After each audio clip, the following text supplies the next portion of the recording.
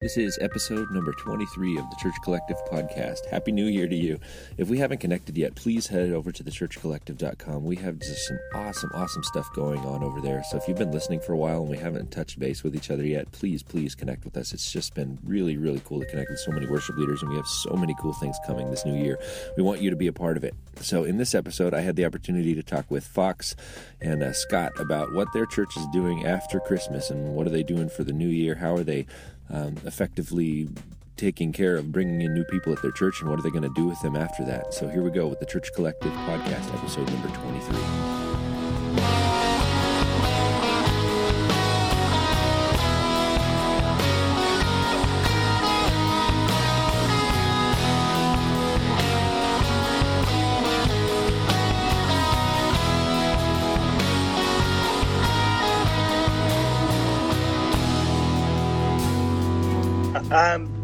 Probably a traditional thing that others do. My big thing is first week I always start off with, in December I'll start with one song, move into 2 songs Christmas, 3 songs Christmas, all leading up to the big Christmas Eve service. Last year was actually like this too, where, your Sunday service falls a day before your Christmas Eve service. And, we did our actual Christmas service that Sunday, and then we did a little candlelight service on Tuesday night. And, in terms of the worship, we really focused on bringing, I guess I want to say, like a sense of community to our worship in the Christmas season this year. Really, we spent a lot of money in the church advertising ourselves this Christmas season. Okay. Getting new people in our doors. That's cool. And it paid off. And so one of our visions with the worship was to make it very accessible, meaning just kind of a real love fest on the stage of worship and really putting our best foot forward. Yeah. When you sing Christmas songs, sometimes they're not. Something I was telling a guy on my team is we all hear songs, especially Christmas songs, it seems. Every year I get somebody to say, well, that's not how that song goes. Sure. That's not how "O Come All Ye Faithful" goes. Because you'll come in with this new arrangement that you want to do. Like I did on the Paul Veloche album, he, incorporated the song "King of Heaven" into, I think it was "Come All Ye Faithful." No, it was... Hark. Yeah, Hark the Herald. Yeah, so, we did it too. King of Heaven has been huge in our church. And so... I thought, oh, perfect. So I melded those together, and sure enough, people, oh, that's not how that song goes. So, with Christmas music, we all hear it, and we're all raised with different versions of songs. So right. We really tried to focus on not trying to push the envelope too far on different versions and different thoughts this year, and just kind of present that music and the worship of Christmas songs in just a real open heart spirit. Yeah. That's cool. In our services, we did kind of something similar, too. We took a lot of the Christmas carols, and we did our best to integrate some of the common worship songs in our services. So, like, one example, we took "O Holy Night," but then we put the chant from Elevations for the Honor between each stanza. So then we kind of played through that and kind of just kept integrating worship in there to really help. Like you said, too, people want to come and sing their carols, and our focus was we wanted to make sure they weren't just coming and singing Christmas carols, but we wanted to keep that thread of worship in the midst of it, and like by tying stuff like that in, that was really cool. What about you guys, Fox? What'd you guys do? We had a total of 8 Christmas services starting on Saturday evening. Nice. Yeah, we're 7,000 members strong, not counting visitors per weekend, and then Christmas. So we about doubled the size of our campus. Wow. Over that weekend. Yeah, and we did all Christmas music, but we did our own arrangements for them, and for the whole, everyone seemed to like them. And it was just about having a good time. It wasn't about trying to stick with traditional music and keep it modern in the contemporary style. We just wanted to have a good time and sing about Jesus, and that's what we did. And it was a blast. I think everybody enjoyed it. That's cool. Yeah. So we do a service. We call it Reflections. It's our 11 o'clock I guess I work at a non-denominational church, so it's as close as we get to some sort of liturgy where we do a lot of scripture and we reread carols and we light candles for Silent Night at the end. But the big kicker for that service is we do it at 11 o'clock at night on Christmas Eve. So that just like absolutely wastes our pastoral staff because we're just dead tired for Christmas morning. Do you guys do late services like that, or what do you guys do for Christmas? Because like when do you meet for those? We do Christmas Eve. Our tradition is 7 o'clock. That's nice. We do 7 to 8.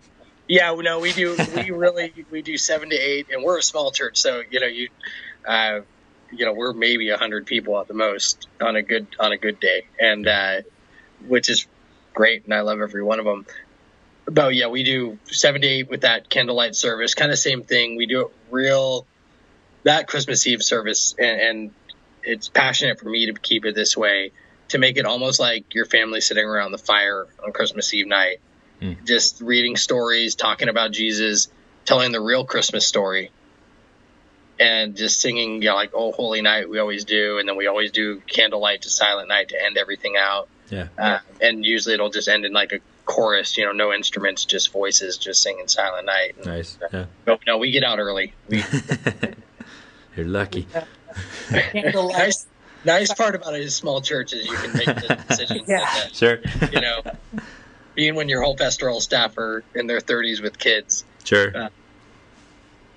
Yeah. The candlelight Silent Night seems to be a recurring theme among us. We did too. But our church, our services were at 4 and 6 p.m. That whole 4-day weekend. So we didn't stay late. We were out of there relatively early. Yeah, that's cool. So you guys both mentioned, like, essentially you do, like all of our churches, I think we really take advantage of Christmas and Easter, where there's people coming and looking at church that don't necessarily always come to church. What are your guys' churches doing, now that we're a week past Christmas? What's the strategy for your guys' churches going forward to help? Like, how did you capture these new people, and then what are you doing with them now? If you want to start, Fox. We're pushing a welcoming campaign. We're trying to build a new campus that's it's farther east into a farming community here in Arizona. So we're bringing in a lot of new people from Christmas and Easter and trying to push this new campus that we're trying to build, that we will come to you. We know it's kind of far of a drive for some people to come to church, and that may be what's holding them back. So the more people we bring in from the outside, we can push that, we're going to come out to you so that you can worship with us.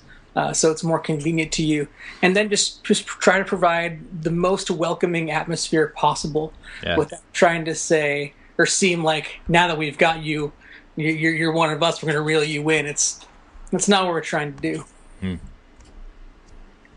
Yeah, I mean, ditto in a lot of ways. We had anybody new that came in, we made any of the leadership in the church really made a point to go introduce themselves, say hello, say who you were, what you did. And we had little contact cards that we gave out.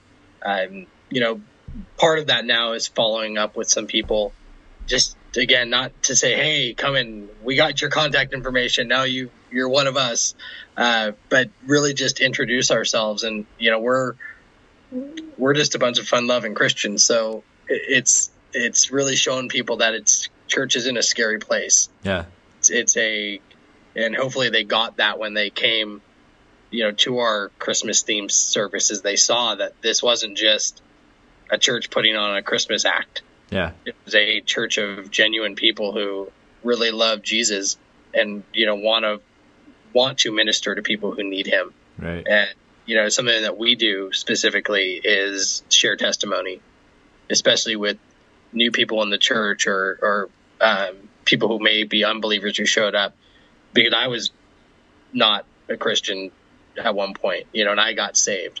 And to share that with people, I've always found, especially with new people walking the door, they can see themselves in that.